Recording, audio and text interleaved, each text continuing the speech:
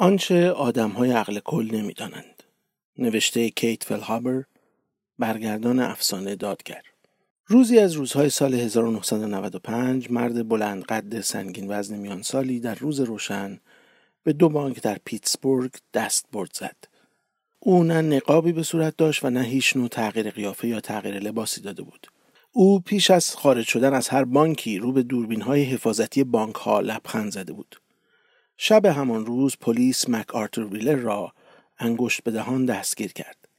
هنگامی که ماموران فیلم دوربین‌های حفاظتی را به او نشان دادند، او با ناباوری به آنها خیره ماند و زیر لب گفت: اما من که آب میوه به تنم مالیده بودم. ظاهراً ویلر تصور کرده بود که با مالیدن عصاره لیمو به پوستش در مقابل دوربین‌های ویدئویی نامرئی خواهد شد.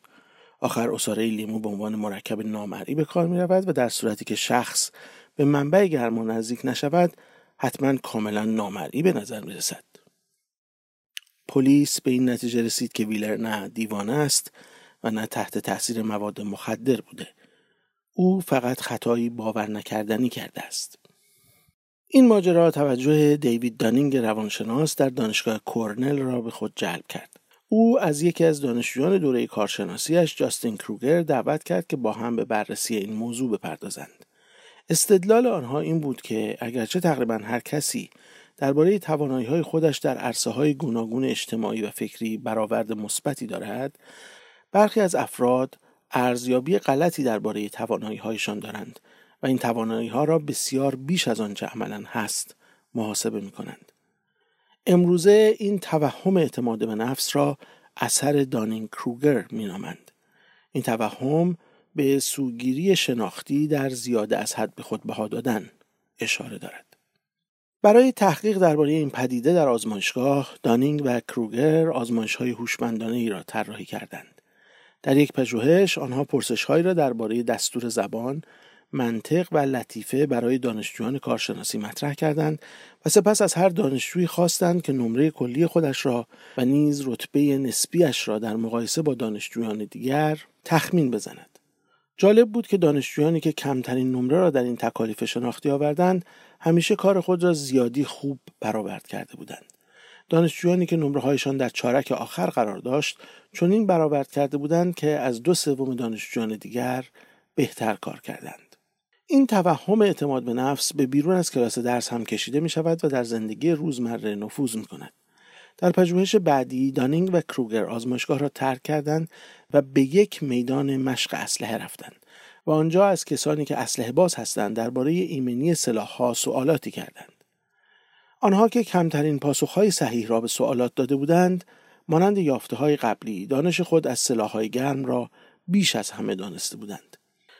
حتی خارج از حیطه دانش عملی، درستی آزمون دانینگ کروگر را همچنین میتوان در ارزیابی افراد از خود در رابطه با انبوهی از دیگر توانایی‌های شخصیشان مشاهده کرد. اگر امروزه هر یک از شوهای استعدادیابی تلویزیونی را تماشا کنید، حیرت و تعجب را در چهره رقبایی که در آزمون صدا پذیرفته نشدند و داوران آنها را رد کردند خواهید دید. با اینکه تقریباً برای ما مسخره به نظر می‌رسد، این افراد به راستی هیچ اطلاعی از این ندارند که چه اندازه در مورد برتری موهوم خود گمراه بودند. مسلماً توانایی خود را زیادی به حساب آوردن در مورد آدم‌ها امری عادی است. بنا به یافته‌های یک پژوهش، 80% از رانندگان مهارت خود را بالاتر از حد متوسط می‌دانند.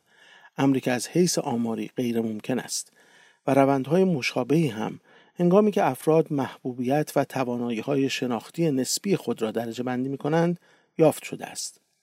مسئله این است که افراد بی‌کفایت نه تنها به نتایج نادرست می‌رسند و انتخاب‌های تأسف‌بار می‌کنند، بلکه در عین حال این قابلیت هم از آنها سلب می‌شود که متوجه اشتباهات خود شوند. در پژوهشی به طول یک ترم تحصیلی از دانشجویان یک کالج، دانشجویان زرنگتر بهتر توانستند عملکردشان در امتحانات آینده را به فرض وجود بازخورد درباره نمره‌ها و سدک نسبیشان پیش بینی کنند.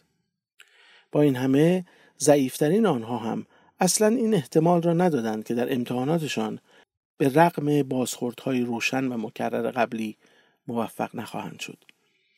افراد بی‌کفایت به جای آشفته شدن گیج شدن یا به فکر فرو رفتن در مورد راه اشتباهشان پافشاری می‌کنند که راهشان صحیح است. همانطور که چارلز داروین در کتاب تبار انسان نوشته 1871 می‌نویسد: نادانی بیشتر از دانش موجب اعتماد به نفس می‌شود. جالب است که افراد واقعاً باهوش و زیرک هم دقیقاً نمی‌توانند در مورد توانایی‌هایشان ارزیابی درستی بکنند. همانقدر که دانشجویانی با نمره D و F توانایی‌های خود را بیش از آنچه هست ارزیابی می‌کنند، دانشجویانی با نمره A هم توانایی‌هایشان را کمتر از آنچه هست ارزیابی می‌کنند. دانینگ و کروگر در بررسی کلاسیکشان دریافتند که دانشجویانی با عملکرد بالا که رتبه‌های شناختی آنها در چارک اول بود، کفایت نسبیشان را کمتر از آنچه هست تخمین زدند. این دانشجویان تصور می‌کردند که اگر آن تکالیف شناختی برای آنها آسان بوده است، پس برای هر کس دیگری هم به همین اندازه آسان یا حتی آسان‌تر است. این وضعیت را که سندروم شیاد نامیده می‌شود، می‌توان نمونه وارونه اثر دانینگ کروگر دانست. به این معنی که آنها که در سطوح بالای موفقیت‌اند نمی‌توانند استعدادهای خود را بشناسند و فکر می‌کنند که دیگران هم مثل آنها با کفایت هستند. تفاوت اینجاست که افراد با کفایت می‌توانند ارزیابیشان را درباره خود به فرض وجود بازخورد مناسب تعدیل کنند و چنین می‌کنند، در حالی که افراد بی‌کفایت چنین امکانی ندارند. و برای آنکه کسی مانند سارق ابله بانک نشویم، باید به این نکته توجه کنیم. گاه به کارهایی دست می‌زنیم که به نتایج مطلوبی ختم می‌شوند، اما در مواقعی هم مثل استفاده از عصاره لیمو، رویکردهای ما نادرست، غیر عقلانی، نامناسب یا کاملاً به وضوح ابلهانه‌اند. چاره آن است که با توهم برتری گول نخوریم و یاد بگیریم که توانایی و قابلیت خود را به طور دقیق از نو ارزیابی کنیم. سرانجام همانطور که نقل کرده‌اند، کنفوسیوس میگوید: دانش واقعی دانستن حجم نادانی خود است.